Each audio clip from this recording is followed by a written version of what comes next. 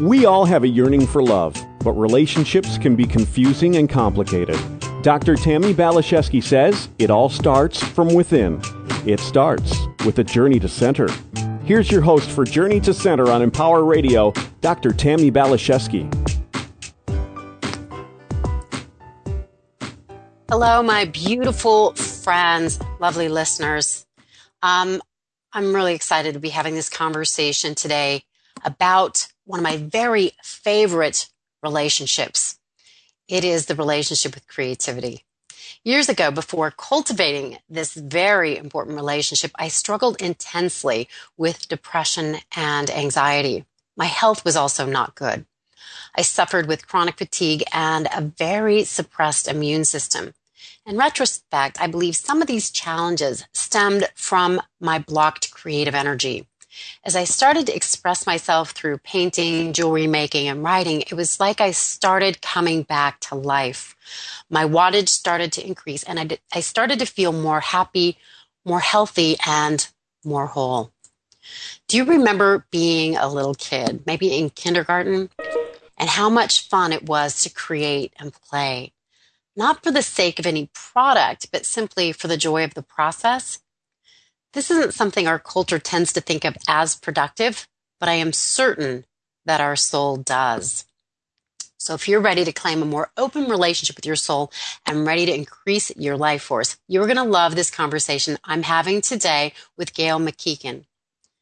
Gail McMeekin is a licensed psychotherapist and executive career creativity positive choices coach and consultant. She has authored a fantastic book called The 12 Secrets of Highly Creative Women, A Portable Mentor, and the award-winning book, The Power of Positive Choices. Gail works with individuals as well as groups and helps them reduce stress, maximize creative self-expression, pursue fulfilling work, and experience positive living on all levels. She also works with budding authors to help them get their books and articles published, as well as assist creative entrepreneurs build successful businesses. So Gail, thank you so much for being here today on Journey to Center and Empower Radio. Oh, thank you, Tammy. I just wanted to make a note. My last name is pronounced McMeekin. Everybody does it. I don't even notice it. But I'm so glad you said that. I went over and over and over it, and I'm like, I'm going to get this right.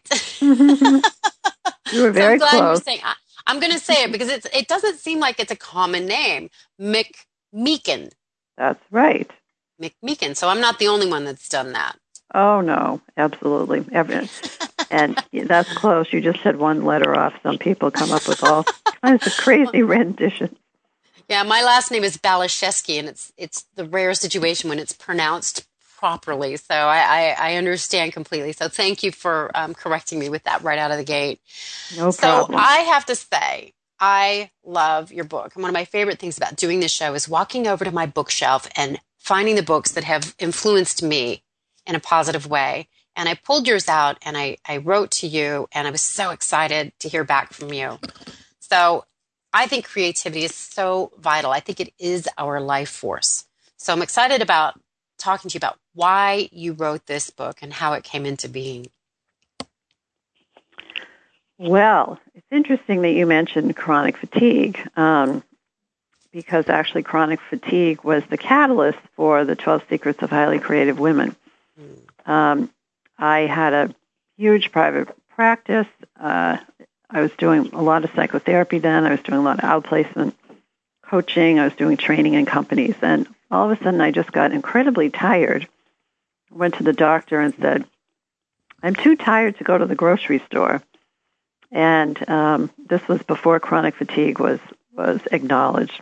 So I got all kinds of psychological things. Maybe you're upset because you haven't had children, or, they give you the whole thing.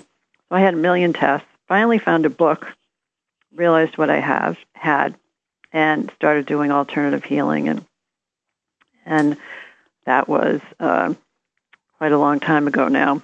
But in the process of that, all of a sudden, I had this great awakening, and I started buying interior design magazines and art magazines, and I started doing expressive art painting. I love painting as well. I started writing, it was like my creativity that had been buried and kind of squashed, as you were talking about, just burst forth. And so I started reading about creativity. I had a chance to take a mind-free course with George Prince, who's one of the leaders in the creative movement, who founded Synectics here in Boston. And one of the things I learned is that mistakes are part of the process, which totally changed my life. And anyway, but in the process, I began to get annoyed at the fact that so many of the things I was reading on creativity did not include modern-day creative women. They might have Georgia O'Keeffe or Martha Graham, the usuals. And finally, PBS, who I adore and support, did a special called The Creative Spirit, and again, mostly left out creative women. So I set out at that point to write a book about modern-day, sane, healthy, creative women who were prosperous and passionate about what they were doing. They weren't crazy. They had relationships, and they weren't starving artists, because I wanted to smash that myth. So for this book, I ended up interviewing 45 women of all doing all kinds of things, and I was able to get access to some fairly well-known women like Sarah Von Bronick and Clarissa Pinkola Estes and Shakti Gawain, who I had read her book Creative Visualization a million years ago, Sigrid Olson, the designer, Chris Madden, Barbara Scher, and so forth, and other people who were inventing creative software and so forth, because creativity is not just for artists and writers. So what happened while I was in my pajamas still and healing was I put together my first product, which was an audio workshop on tape of a workshop I'd been doing for years called Positive Choices from Stress to Serenity, and produced that. And my clients have been saying for years, would you please put this workshop on tape so it's got visualizations and a workbook inside and so forth. And that became the foundation for the book, which then came out in 2001. And with Canary, and by then the 12 Secrets of Highly Creative Women had already sold really well, so we did that other book pretty quickly. But anyway, my whole life changed, and I had been an entrepreneur before. I'm still an entrepreneur, but I just became obsessed with the idea that everybody has creativity software, everybody has a gift, but so many people have been traumatized or shamed out of it, so they pulled in and have a lot of issues, women in particular, about expressing themselves. So I love helping women develop businesses and products and services and so forth that express who they really are and offer some service in the world. I love helping people write books and so forth. And I love developing products too. So in addition to 4 books with Canary and a couple of ebooks, my husband and I, he's an award-winning photographer, and he and I developed a deck of cards called the Creativity Courage cards, which are his photographs and my affirmations, because I kept noticing that fear was one of the main obstacles, particularly for women, in expressing their creativity and being able to get out there and deal with the fact that you're really looking for the right partner. It's not that you got rejected. If you got rejected, it means you might have to change something about what you're doing and tailor it for the marketplace, but you may not. You're really looking for people who really get what you're doing and love it. I absolutely agree with you. Something you bring up in your book, and I feel like you've touched on a little bit that I want to go into, is really finding that balance between the masculine and the feminine. It sounds like you were a very ambitious doing person, and then your fatigue, kind of like chronic fatigue, and I felt like that was my situation as well, kind of just made it impossible to keep doing what I was doing. Right. So I want to talk to you about your thoughts about really accessing and I guess giving permission to that dynamic of the feminine, which in our culture, it doesn't seem like it's highly valued, the beingness and the creativeness. So what are your thoughts about coming into balance with that? Oh, I think that's so important. Actually, it's interesting. When I was taking these expressive painting classes, I kept painting myself as a woman locked up in the tower of a castle with no way out. And I later learned through dreams and journaling and so forth that was actually me feeling trapped by the patriarchy and the male corporate world and so forth, and that I really did need to get in touch with my own feminine power and learn how to be and go back to receiving and trusting my intuition and so forth, because we do need to have that balance. And one of the women I interviewed was Sidra Stone, who talks a lot about the inner patriarch that we've absorbed from society and from our mothers, perhaps, and where we tend to value the male model more than the feminine model, and therefore that's one of the reasons why women start throwing darts at each other. So that we need to have this balance between being out there and talking and doing and creating and so forth, and then we need to pull in, which is such an important part of the creative process, and be quiet and still and listen to our inner voice.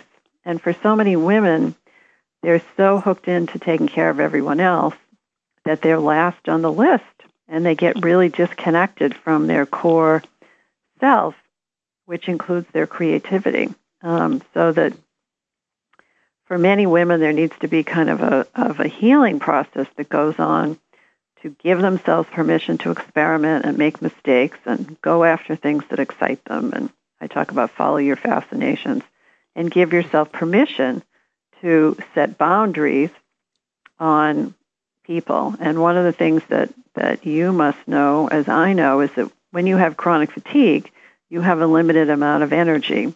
Mm-hmm. And the teaching part of that is that you become extremely selective about who you interact with and what you do and what your priorities are, because your world shrinks for a bit until you're feeling better. But that learning is so powerful in terms of when you start expanding again, what do you let into your life? What are the things that you enjoy doing? Who are the people that you're still resonating with? And who are the people who aren't? Because I know I had a series of relationships and so forth that just kind of went away because they weren't a priority anymore. And that quiet time, journaling time, resting time, and so forth became a really important part of my creative process. Yeah, I love a quote that Sarah Ben, am I saying her last name, Ben Brethnack? It's actually Bronick, which makes no sense, but that is how you pronounce it. It's not how it's spelled. I've seen her books, and I love what she writes about, but I didn't know how to pronounce her name. She has a quote, "It's the inner centering that pollinates the new," and I had such resistance to allowing that, really judging myself as lazy, and then the chronic fatigue insisted that I sit still and sleep. And I like something you're bringing up here is I realized I have very limited energy. I have to be very discerning about what I do and who I do it with. It made me really have to listen to my own soul. And now I really honor my desire for quiet time, because if I don't take it, I will get sick. I will get a cold. I start getting very scattered. I have my fair share of automobile accidents. And I've learned that I really need to take my quiet time, not judge it as lazy, but realize that it's just about connecting with my own soul. And there's really nothing more important from my perspective than that. I know that I journal just about every day. And what I find really amazing about it is how when I'm stuck on a situation or ambivalent about something or feeling scattered and lost, how calling on your trusted source and your angels and so forth to be your guides. It's amazing how much clarity emerges, and that clarity saves you time, saves you energy, and just allows you to be much more focused on what's important and let go of things, people, projects, and so forth that aren't so important. Because a lot of us as creative women, I suspect you have this too, Tammi, have what's called ideaphoria, which is rapid flow of ideas, which is a wonderful gift, and we're great brainstormers and creators, but it can be a little overwhelming to manage it because your brain is always firing with new ideas, and we need to learn a way to capture those and then realize that we can't do them all at the same time. So we have to sequence them. We need to learn how to sequence. And I find it really helpful sometimes because I'll be off on a little bit of a new tangent to go back and look at my journal and say, oh, really? This I was going to be focusing on this. Now, how does this fit in or not? Because you can get caught up in what I call the shiny object syndrome of new adventures and new learning. Oh, yeah. All that kind of stuff. And that's great. And that's never going to go away. But you can't do it all at the same time. So in order to write books or do a radio show or what have you, you have to have some deadlines and wrap yourself around particular projects so that you don't get scattered, as you say. It's so funny that you say that. I was meditating and a bunch of creative ideas were downloading. I've started a foundation and I want to work with, women's shelters, and I want to have some of my students come with me to work in prisons and hospitals. And I was like, wow, there's so much I want to do. And what I got so clearly, you can do it all. You just can't do it all at once. Right. Right. So I love what you're suggesting, Gail, in regards to extending that invitation to our guides or helpers for clarity and then really creating those priorities. I think that's such a helpful tidbit of wisdom right there. Right. And I also use some different tools that I've kind of collected over the years. I have been using the Viking runes for years. Must be, I don't know how. In fact, when I had chronic fatigue, day after day after day, I would get disruption, which is the one about a tree falls on your house, things don't happen, or I would get standstill. Nothing's happening, just relax. And it was just incredible how accurate it was about just continually giving me the message that it wasn't time to be fertile; it was time to just rest and heal. And I actually had an episode yesterday where there's a project I've been invited to participate in, but I really don't have time, even though I like the idea of it. But I really right now need to be focusing on some major things. And I was going to have a conversation with someone about it yesterday and was trying to figure out exactly what I wanted to say. Anyway, I drew a rune. I got disruption. So when I called her, she said, oh, my gosh, I have this deadline, and I really can't talk today, and so forth. So it was just another sign from the universe that, you know what, she doesn't have time for this, and I don't have time for this either. That makes it pretty clear, doesn't it? Yeah, it needs to go on the, later, maybe later list. Yeah, I hear that. Sometimes I think when I was thinking, oh, I really want to move forward with this foundation. Well, you know what? This isn't the time for that. That's a great idea. And that's something I'm going to put at the bottom of my list of things to focus on. My book is coming out. I've got tons of clients. I'm doing this radio show. Oh, what's your book? What's your book on? I have a book out now called Manifesting Love from the Inside Out. My next book is Manifesting Prosperity from the Inside Out, and that'll be coming out in May. And then I want to write Beauty from the Inside Out and Journey to Center. So I've got all these things lining up that want to be birthed and created, but it's like, okay, one at a time, one at a time. That's right. That's right. So yeah, it's fun. Once I said yes to my creativity, it just, the floodgates have opened. You brought up something I think that's so vital to address, the quality of fear and courage, because I know when I was still struggling with my chronic fatigue, a friend of mine invited me to go to, I think it was Michael's, and art store. And I walked in there and I started having like a panic attack. And I couldn't tell you why, but the endless possibilities of creativity brought up so much fear for me. So I'm interested in what your thoughts are about fear and the quality of courage necessary in order to start claiming our creativity. Oh, yeah. I think one of the things that we really need to let go of is this whole idea that everybody's going to like everything we do, no matter what, and that we need to create things that every person on the planet is going to resonate with. And we need to realize that we're going to put it out there and the right people are going to find it and click with it and be helped by it. And in the process, we need to let go of perfectionism. We need to allow ourselves to be in beginner's mind. We need to realize that mistakes are part of the journey, and that when we're doing any kind of project, let's just say writing a book here, it's like an experiment. I mean, when you start to write a book, it usually doesn't turn out exactly like you thought it would, because along the way, when you immerse yourself in the creative process, there are these wonderful surprises and new learnings, and creativity is about new connections and so forth. So we need to allow ourselves to kind of luxuriate in the process so that we can let our own originality and our own brilliance shine through that.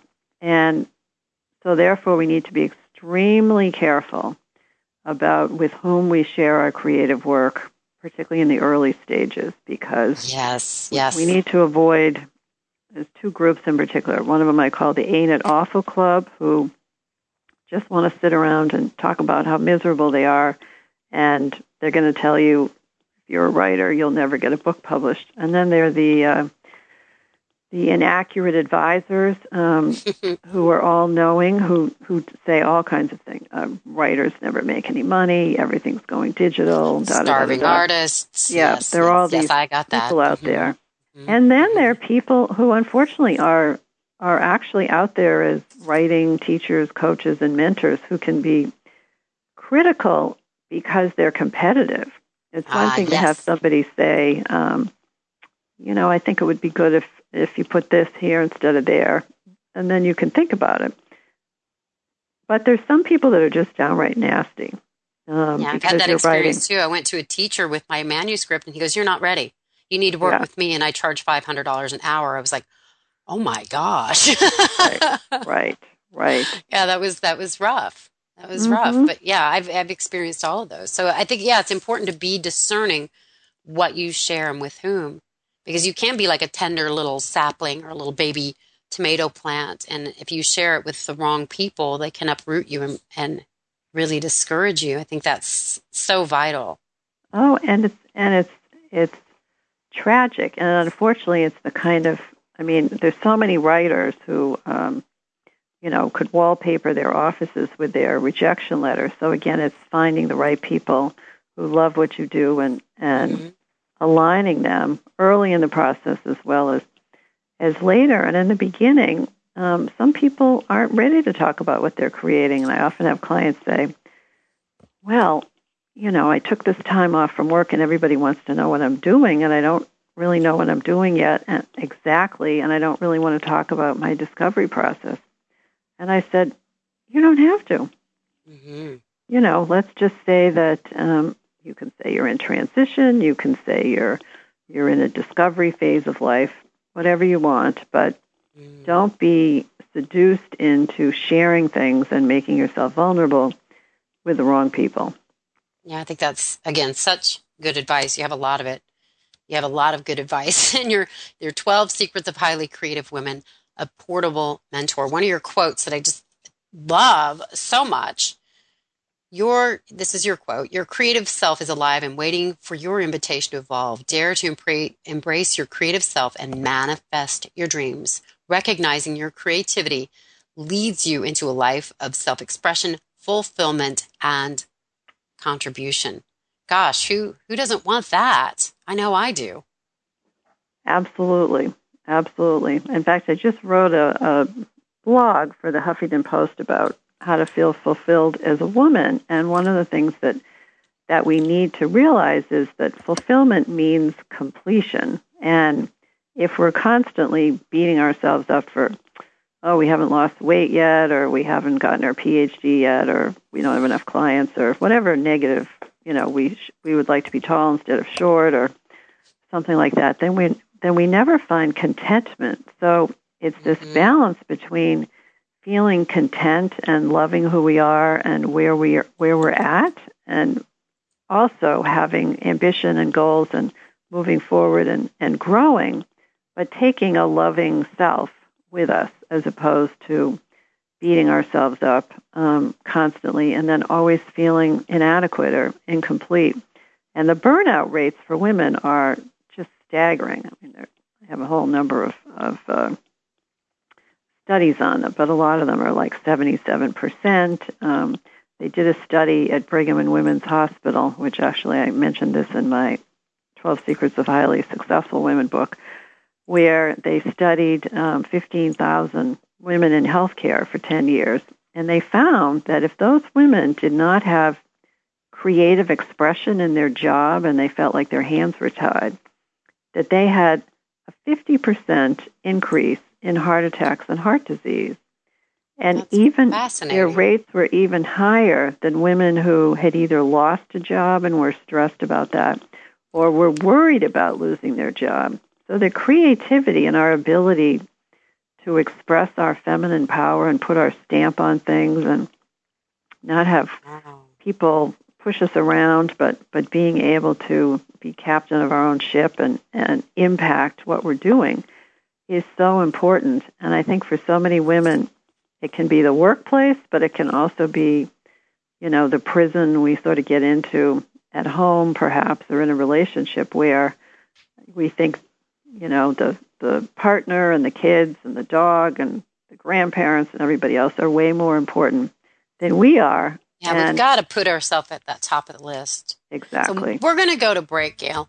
And when we come back, she's going to share with us some simple ways we can overcome obstacles and eliminate those pesky barriers to success. So I'm excited about continuing the conversation with Gail McMeekin. We'll be right back. Hang on. Have you ever lost a cat? And have you ever wanted to get your cat back after you lost it? Hi there, I'm Andrew Hoffman. I went on this website called inventnow.org. Then I decided to make an invention of my own. It's called the Lost Cat Magnet invention. So you can get your cat back after you lost it. Just turn it on, and lost cats stick to it. That's a good cat. If your cat was hiding up in a tree, it won't be up a tree anymore. It will be stuck to the Lost Cat Magnet. And sometimes they fly toward you in the air. Just listen to one satisfied cat. See, that's proof. You should go to the inventnow.org website too. But just remember one thing. Don't do a Lost Cat Magnet. Anything's possible. Keep thinking. Get started on your own inventions or just play some games at inventnow.org. Brought to you by the U.S. Patent and Trademark Office, the National Inventors Hall of Fame Foundation, and the Ad Council. 20 years ago, the Americans with Disabilities Act was signed into law. The act was a huge step forward for the 50 million people in this country living with a disability, and the culmination of years of effort by those who marched and spoke up and refused to be treated as second-class citizens. It helped renew the promise that here in America, we're defined not by our limitations, but by our potential. As we celebrate the 20th anniversary of this historic legislation, it's important to remember that we're still fulfilling that promise. We're still working to secure the rights guaranteed by the ADA, the right to live and work without limits, the right to equal justice under the law, and the right of every person in this country to reach for the American dream. We've come a long way since 1990, and I'm committed to making even more progress in the years ahead. Visit disability.gov to see how you can help. Brought to you by the American Association of People with Disabilities and the Ad Council. The odds of a young girl being discovered by an industry insider while singing to herself pumping gas? 1 in 300 million. The odds of the daughter of a clergyman from Severn, Maryland spending 11 weeks at number 1 on the U.S. singles charts? 1 in 19 million. The odds of going on to win 6 Grammy Awards?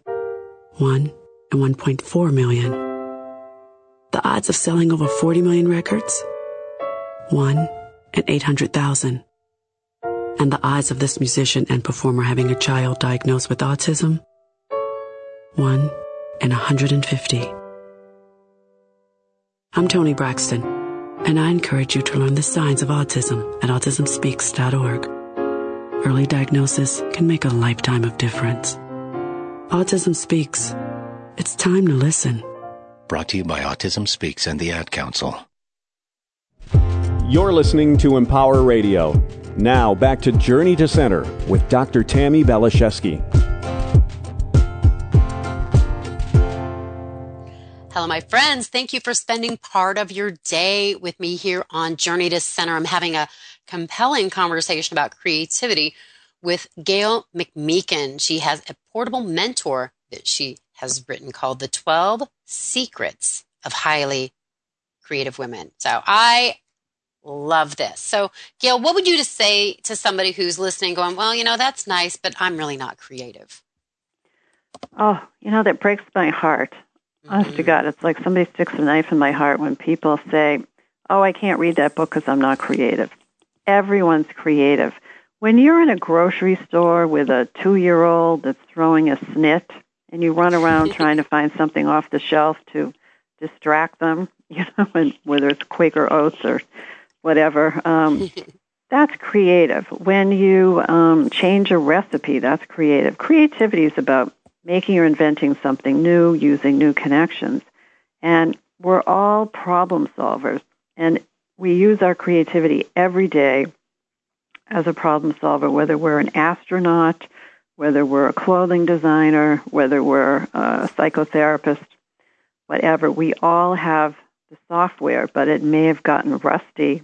And somewhere along the way, a lot of people have the stuffing knocked out of them with a lot of saboteurs who kind of crush their creativity, and then women shrink in and try to play too safe, and then they may hide behind family responsibilities and so forth. Because when you tackle something new and creative, you do have to deal with the fact that you're not going to do it perfectly in the first place. And, I have writers who come to me and say, well, I don't want to show this to you because it's not perfect yet. And I said, isn't it a draft? Well, yeah, I guess.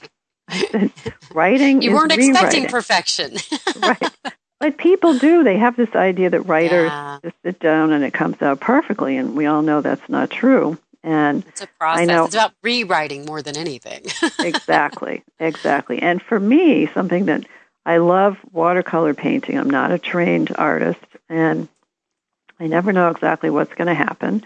And it can be a little bit daunting. Although one of the women I interviewed for my most recent book, Jean Carbonetti, has a great phrase. She says, when you paint something, she said, the 100th time you do it, it's going to be totally different than the first time you did it. She said, you just have to stay with the process. And I always tell people, send your gremlins to Antarctica and tell them they are not allowed to speak to you during the beginning phase of a project, because otherwise they'll terrorize you and potentially get you to stop. So we have to be willing to be in that zone of not knowing exactly what we're doing and trusting that there's some reason our heart is telling us to do that, and to just go with it. I love that. Yeah, that's something I tell people. I teach sacred art workshops like mandala painting. Oh, I love mandalas. So much fun. It totally changed my life and really helped me cultivate a relationship with my soul, which it's been the best thing I've ever done. Wow. But I will tell my students that come in and say they're not creative, you're breathing, right? Yes. Mm-hmm. That means you're linked up to the creator because you're not breathing yourself. Mm-hmm. And creativity to me is our lifeline to the creator. So I'll ask them to please leave the judgment at the door. You can't judge your work or anyone else's in this room. Mm-hmm. And if you want to pick it up on the way out, you can. But a lot of people, I think, end up really deciding they don't want to pick it up again. Right. Although there is a time, sometimes at the end of a project, I encourage people to bring in what I call like a devil's advocate, and it may be one of your own gremlins or somebody who thinks differently than you do, but respects what you do. And just tell them what you're doing or show them what you've done, and just get that other point of view. And again, it really has to be somebody who, thinks highly of you. But sometimes when we get a totally different slant, like I'm very right-brained, so I'll have somebody left-brained do that, it can be very informative, that maybe we're assuming people understand something when maybe they don't. But again, we have to do it from a loving place to ourselves, and we have to make sure the person participating also is coming from a loving, non-competitive space. Yes. Yeah, feedback, I think, is very helpful. But again, you want to get that feedback from people that you really trust and that love you. I think that's really important, especially as you'd mentioned earlier, in the beginning stages of cultivating our relationship with our creativity. Exactly. And I know I run these groups called Manifest Your Jewel of an Idea groups, where they're limited to 6 people and everybody's working on a creative project. And, we have this part of it, which I call the Idea Hothouse, where people present what they're doing and get input. And I always have a diverse group. At the moment I've got, an interior designer, and then somebody who's designing an educational website, and a painter, and somebody who's writing a book and is a sports psychologist. And so anyway, we get, it's like a think tank. We get a lot of different points of view, but again, it's coming from a space of really caring about the other person, and yet wanting them to get the message that if their business card looks lousy and you don't get it, that we tell them that. Yeah. Are you open to some feedback? Yeah. Are you open to some feedback? Right. Yeah, and present it in that loving way. Mm-hmm. So really excited to talk to you about how we can overcome our obstacles and eliminate the barriers to success. You have a quote that I think is so interesting. By learning to outsmart the internal and external saboteurs that short-circuit your success, your goals become possible. This is actually the ticket to transformation. So I'm excited to be delving into this subject with you, because I think it's so important. Absolutely. And the reality is that on any creative journey, there will be obstacles, and some of them are internal and some of them are external. And some of the external ones may be people, but they may also be difficulties, figuring out how do you do this in a PDF, or, some technology difficulty, or I know somebody who's inventing this website and she wants it to do a particular thing, and everybody's trying to figure that out. So there are those external mechanical obstacles as well. But I find for women that a lot of the obstacles we have are internal. And one of the things that I have women do is identify what are the things in your life that are your obstacles. And I call them serenity stealers. What are the things in your life that rob you of your confidence, your peace of mind, your happiness, the things that you wake up in the morning and dread? And looking at subtracting those so that you make space in your life to add in positive life choices. Because in order to live the creative life, we need to do things like continue learning and have quiet time and have an intimate circle and so forth. So when we identify those serenity stealers with any obstacles, we really basically have 3 choices. The first one is it an obstacle that we can avoid? And lots of times we think we can't avoid something, but we can. So I always challenge people, are you sure you really can't avoid that? Let's take another look. Secondly, can we modify it? Can you change something around? Can you renegotiate with your family? Can you change jobs? Can you go to a different department if you hate your boss? Can you study with a different teacher? Can you spend more time in California in the winter? How do you take action and proactively change something into what it is that you want? And then there are some things that we can't avoid.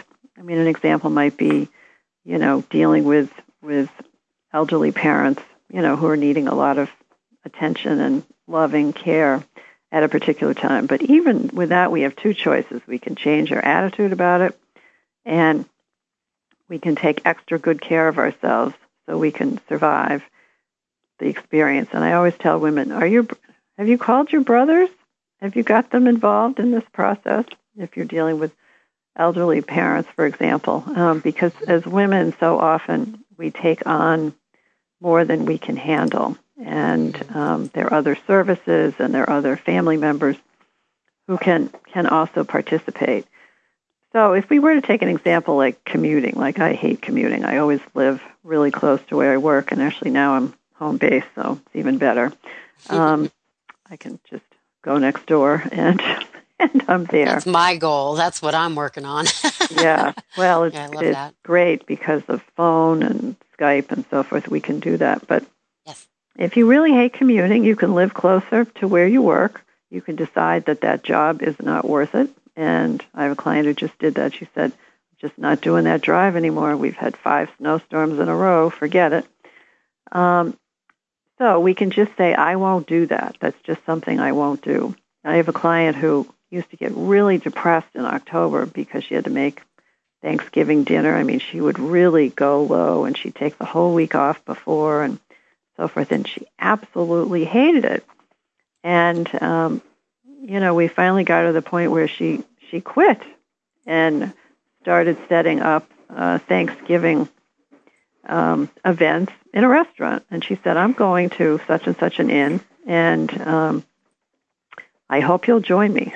And so she created a whole new tradition, and now she loves the season because she's not in the kitchen slaving away, and nobody would help her. It was a horrendous. She tried that potluck and having people come. Didn't work, so she avoided it.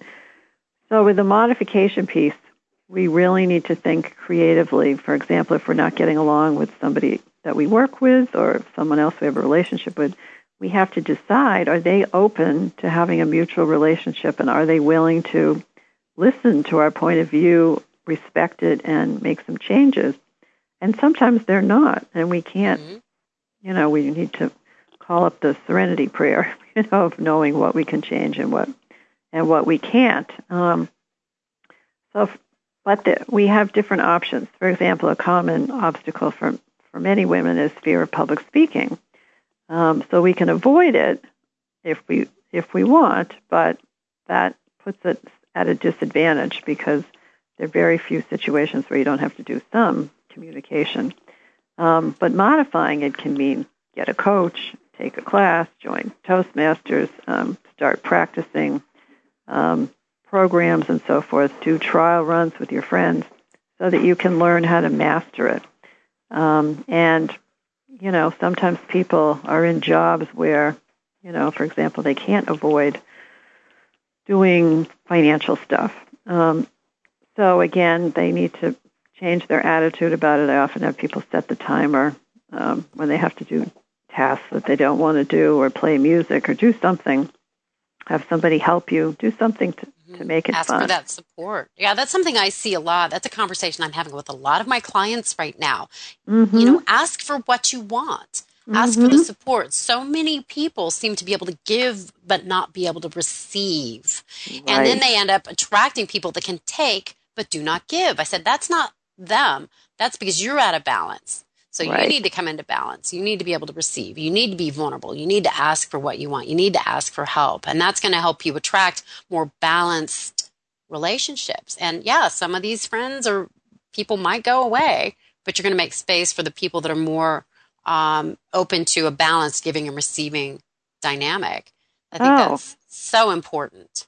And that happened to me when I had chronic fatigue, and I'll bet it happened to you, where the people that we found really draining, that were not mutual, we just didn't have the energy for them. Yeah, they're not around anymore. I thought they were good friends. Not around no, they're not. It's fascinating, isn't it? Yeah, it is. Yeah, the gift really of health challenges, the gift of challenges. Yeah. So, yeah, that's quite fascinating. So something that's been so vital for me in coming back to life and reclaiming my health and creativity is really simply asking the question, what really honors me? What honors me? And looking at my goals and being discerning about, well, does this feel like a no because I'm afraid? Or does it feel like a no because it's really not a fit? I know when I was asked to do this radio show from Brent Carey 3 years ago, I was like, absolutely not. But I had to really check in. Was it a no because it really wasn't a fit? Or was it a no because I was really afraid? And it was the latter. I was afraid. And I was like, oh, I have to stretch out of my comfort zone. And it was a bit scary. But I was asking for help, and I got a lot of support, and now it's fun. It's easy. It's awesome. So I like your bringing some things zone up. Here. I love having conscious conversation. What's not to love? I get to talk to all the people that I've been reading their books of and that I want to connect with. So this is just a dream come true now. It was a nightmare because I was afraid, but it's awesome. It's awesome. And you stuck with it because I think learning how to take positive risks is just such a key to our success that we need to be willing to be uncomfortable. We need to be willing to try things, and we need to be willing to make some big changes if we need to do that. I really like what you're saying there, Gail. Positive risks. That is a really, I've not heard it put quite like that, but that is exactly what I did. I took a positive risk. And other things that presented, it's like it really isn't a fit. And I think it can be challenging to be discerning. What is a positive risk that our soul wants to go for, and what really is just, no, that's not a fit. I guess it just comes down to really trusting our bodies, because I think sometimes our bodies will kind of tense up, either our shoulders or our stomach. It's like, oh, that's a no, because it's just really a no. Yeah, and we need to learn how to say no. I mean, just like this example I was giving yesterday where, I was thinking it was probably a no, and then I got all this affirmation that, yes, indeed, it's a no. And I think that when we trust our intuition, we save ourselves lots of difficult situations, whether it's clients that intuitively we don't think are a good match and we should send them on to somebody else, or whether it's projects that we're not excited about. We really need to pay attention to even those subtleties that we notice about things, and and honor that, honor what we're feeling, honor what we're thinking. And if something's not right, again, we need to look at this. Are we avoiding it, modifying it, or coping with it? We need to ask and see, could we do it like this? Or I'd be more comfortable if it went like this. And there's a book, actually, you've probably seen it, called Women Don't Ask, and where they've proven that a lot of women don't ask for more money in consulting arrangements and jobs and so forth. And also women don't ask for support. Actually, I had a client this morning who's in kind of a major job transition, has some health stuff, and she needs to finish putting together this home office, and she's been having a hard time doing it and so forth. And so we were exploring different options. And finally I said, just having a college kid and paying them $10 or $15 an hour could make a big difference. And I said, or do you know any personal organizers or people who are really good at that? And maybe she could help you, and then you could help her. And she said, oh my gosh, she said, my sister is actually a brilliant organizer. I could have her come over and help me out. And she said she'd have it whipped in shape for, in 4 hours. So this has been going on for a while. I had no idea her sister was an organizer. And so sometimes the people that, are available to help us are just a question away. We have to be able to ask. You brought that up in the first part of the show. We can ask our guides or our teachers or our angels. We can extend that invitation for help. And, it's been interesting for me because I had such an intention to be of service and to help people.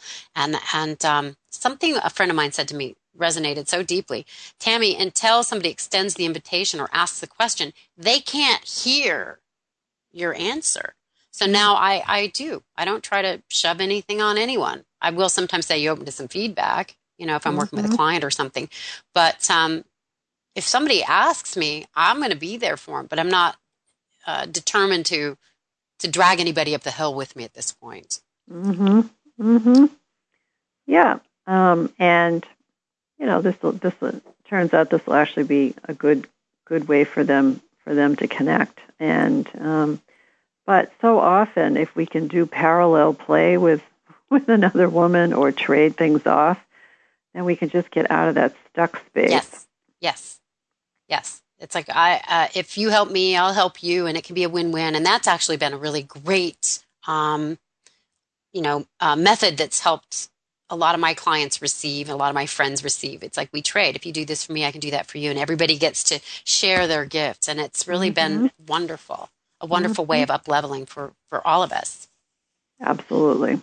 So, Gail, I got great value in one of your books and one of your chapters. It's called Living in Abundance with Positive Priorities. And some of the keys are defining abundance for yourself. I love that you mentioned this earlier. There'll be no starving artist talk. God's very prosperous and very creative. He's an artist. So we don't have to take that on if we don't want to. So, and then tapping into the power of gratitude. Such good information there. And then this was another really good part, caring for your body and your mind. I got such great value from participating in this chapter. And your soul, you keep talking about. We need to honor, our body, mind, spirit, heart, and money. I mean, that's a whole nother arena for women that I talk a lot about in the book that I just wrote about successful women. And we need to get out of financial vagueness. We need to be willing to receive. We need to pay attention to it and recognize that, it can serve us in the challenges and the creative endeavors that we are doing in our lives, and that we deserve to be paid for things that we do. And that's something that I've gotten so clearly in writing my book about prosperity. I know. I can't wait to read that. I think it's going to help a lot of people. It really is. No matter where you're at, if you want more prosperity, I think this book can really help you up level in many, many, many arenas. But we all manifest exactly what we believe we deserve. That goes for our relationships. That goes for our finances. So if we don't have what we want, it can be very helpful to go a little deeper. What is it I really think that I deserve? And it seems to me most women play a little small. They don't really know that they deserve great things. So they settle. We manifest what we're willing to settle for. Right. So it's never anybody else's fault. It's that pinch in the middle and the content in the subconscious mind that prevents us from really attracting and manifesting all that we desire. Absolutely. Again, we sort of train people how to treat us. Yes. So true. So, Gail, I love your book. You really support the reader in going on a journey. It's very interactive, and you help them move through the 3 gateways: engaging their creativity, mastering their challenges, and then actualizing the creative results. So I think this book could really support anybody that's hanging out with us if they want to up level in their lives in a lot of different ways. So how can they find this book? How can they find you? Now, this book and all my other books, and I just want to mention, I wrote a journal book to go with the 12 Secrets of Highly Creative Women because women had been asking me to do it for like 10 years, and I finally got Canary to do it, and it expands all of those secrets and takes you on indeed another creative journey. So all my books are on Amazon, Barnes & Noble. You can go to creativesuccess.com, which is my website. I also have a free ebook there called The Path to Creative Success, which for the next month or so is a free download. It's ultimately going to end up on Kindle, but for now, I recommend that your listeners go grab a copy. You just click on free ebook, and you'll get it, which has lots of information about procrastination and all kinds of obstacles that we just started to talk about today. power of visualization and so forth. And where can we get your book and when? Well, my current one, Manifesting Love from the Inside Out, is available on my website for half price right now, $9.95. Oh, TammiBPhD.com. And then I'll be taking pre-orders for Manifesting Prosperity in about 2 weeks. It'll be out in May. Awesome. So you're so sweet to ask. I've never had a listener do that. I mean, an interviewee do that. That's so it's all about mutuality. You're so generous with your energy and your wisdom and your heart, and you're just an amazing inspiration for me. I was like, wow, this is like talking to me. In a slightly different form and fashion. I feel like we have so much in common, and I'm just so impressed with your wisdom and your heart. Oh, thank you. Gail, thank you for spending some time with us here today on Empower Radio. I know our listeners got great value. And if you want more of Gail, I know I do, go to her website. It's full of amazing tools and information, creativesuccess.com. And, of course, you can go to my website if you want to write to me with any questions, suggestions for interviews, or to get a free guided meditation to help you start clearing the content in your subconscious mind that's not serving you at TammiBPhD.com. So, love from our hearts to yours. Thank you for being with us again. Thank you, Brent, Carey, and Mike, my lovely producer. Onward and upward. Bye for now.